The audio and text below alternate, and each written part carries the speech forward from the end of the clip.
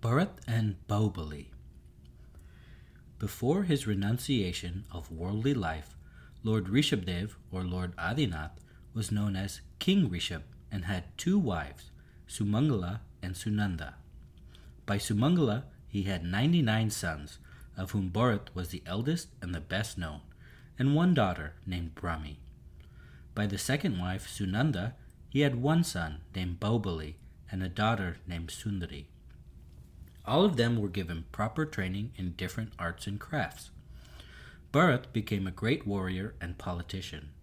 Sunanda's son was tall, well-built, and strong, and hence was called Bahubali.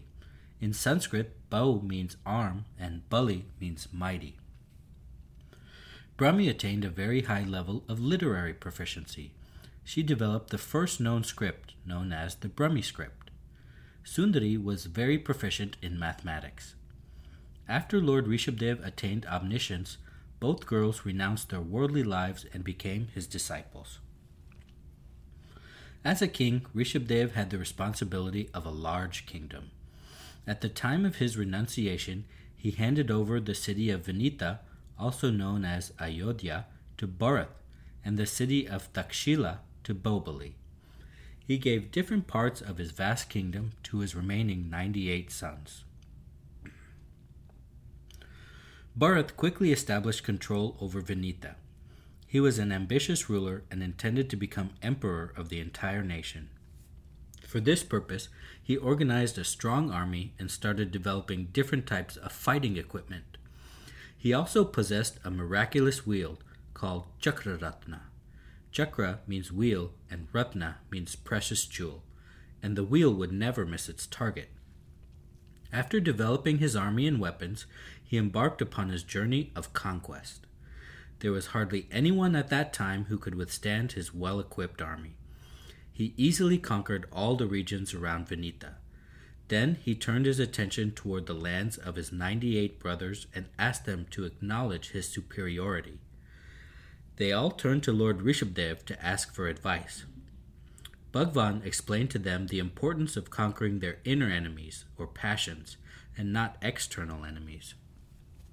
He also advised them on how to attain liberation, a true kingdom. Having realized the futility of fighting with their elder brother, the sons surrendered their territories to him, renounced worldly life, and became disciples of Lord Rishabdev.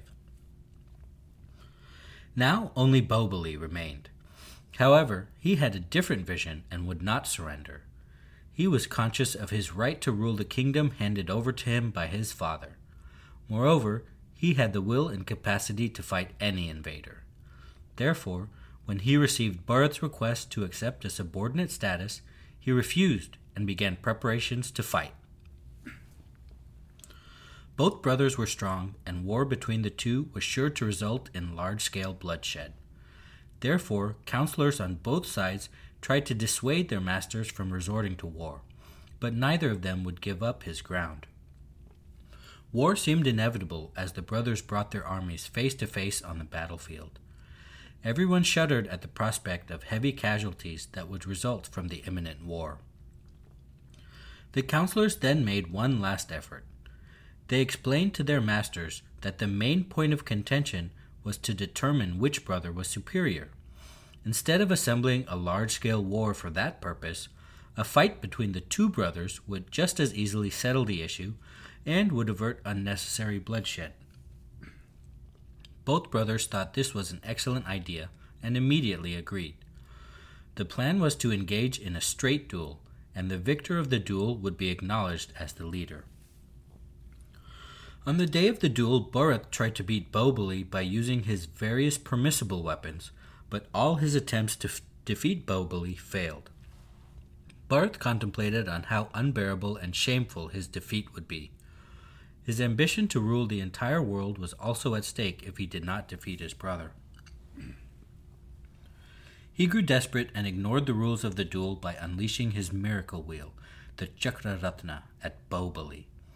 However, he had forgotten one important characteristic of the miracle weapon. It would not harm any blood relatives of the bearer. Therefore, the wheel returned to Bharat and Bahubali remained unharmed. Bahubali became enraged by Bharat's violation of the rules of the duel, and he thought of smashing his elder brother with his mighty fist. As he raised his hand for that purpose, the onlookers trembled at the thought of Bharat's imminent death. But just as he was about to unleash his wrath, a flash of insight came to him. "What am I doing?" thought Bahubali. "Have I gone mad? Am I going to kill my elder brother for the sake of some worldly possessions that my revered father willingly abandoned and which my other brothers have given up?" He shuddered at the prospect of the imminent death of Bharat, seeing the evil in killing a respected brother. At that very moment he changed his mind. Instead of lowering his hand to hit his brother, he used it to pull out his hair, as the monks do during Diksha, as a symbol of giving up everything and renouncing the worldly life. However, Bahubali had not lost all his pride and ego. He realized that if he went to his father and stated his intention of renouncing the world, he would be required to bow down and be subservient to his 98 younger brothers who were senior to him in monkhood. This was unacceptable to him. Instead, Bahubali decided to seek enlightenment on his own and started meditating on the very same spot upon which he stood. He became so immersed in his meditation that he lost track of time and could not remember how long he had stood there. He was motionless for so long that creepers began to grow around his feet. A year passed with Bahubali standing in that posture of meditation, yet he did not gain enlightenment. How could he gain it without shedding his ego? At last, Lord Rishabdev sent Brahmi and Sundari to bring him to the right path. They came to the place where Bahubali was meditating. Seeing their mighty brother standing like a rock, they calmly told him, "You cannot achieve enlightenment while sitting on an elephant.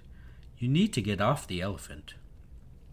As their familiar voices reached Bahubali's ears, he opened his eyes in amazement and looked around, but did not find himself on an elephant. He then realized that the elephant they were referring to was his ego. He immediately dissolved his ego and decided to go to Lord Rishabdev and was ready to bow to his 98 brothers. During his long penance, he had overcome all other defiling passions except ego, which still remained between him and enlightenment. Now his ego was dissolved and humbleness prevailed in its place. Therefore, as he took the first step towards the Lord, he achieved full enlightenment and became omniscient. In memory of this event, a gigantic 57-foot upright statue of Bahubali stands on the hill of Vidyagiri at Shravambelgola near Bangalore in southern India. It is made out of a single rock of granite and was erected about 1,000 years ago. Pilgrims and visitors marveled that the statue, even under the open sky, stands spotless today. At the same time that Bahubali was carrying out his intense meditation, Bharat had become the undisputed emperor or Chakravarti of the world. He was the first Chakravarti of the current time cycle of the Avsarpini era. As a ruler, he ruled equitably and in the interest of all, and the people were happy under his administration. India was recognized as Bharatvarsha. He himself was happy in every respect and ruled for a very long time. One day, a ring slipped off his finger while he was in his dressing room. He noticed that the finger looked rather odd without the ring. His curiosity overtook him, and he removed all his rings. Seeing that his fingers were no longer beautiful, he took off his crown and other ornaments decorating his body and looked in the mirror. He realized that he did not look as handsome as he used to look. This set off a train of thoughts. I consider myself handsome and strong, but this entire look is merely due to the ornaments which do not belong to the body. The body itself is made up of blood and bones. Then why am I so attached to my body? He thought further. My body will not last forever and will decompose sooner or later. At that stage, I will have to leave everything behind. The only everlasting entity is the soul. He realized that nothing in the world, including his body, really belonged to him, and he soon came to a major decision. Why not do away with my attachment of all the temporary things and instead focus on something that lasts forever, like my father did. Thus, he developed an acute detachment for the worldly life. At the end of his life, he attained liberation.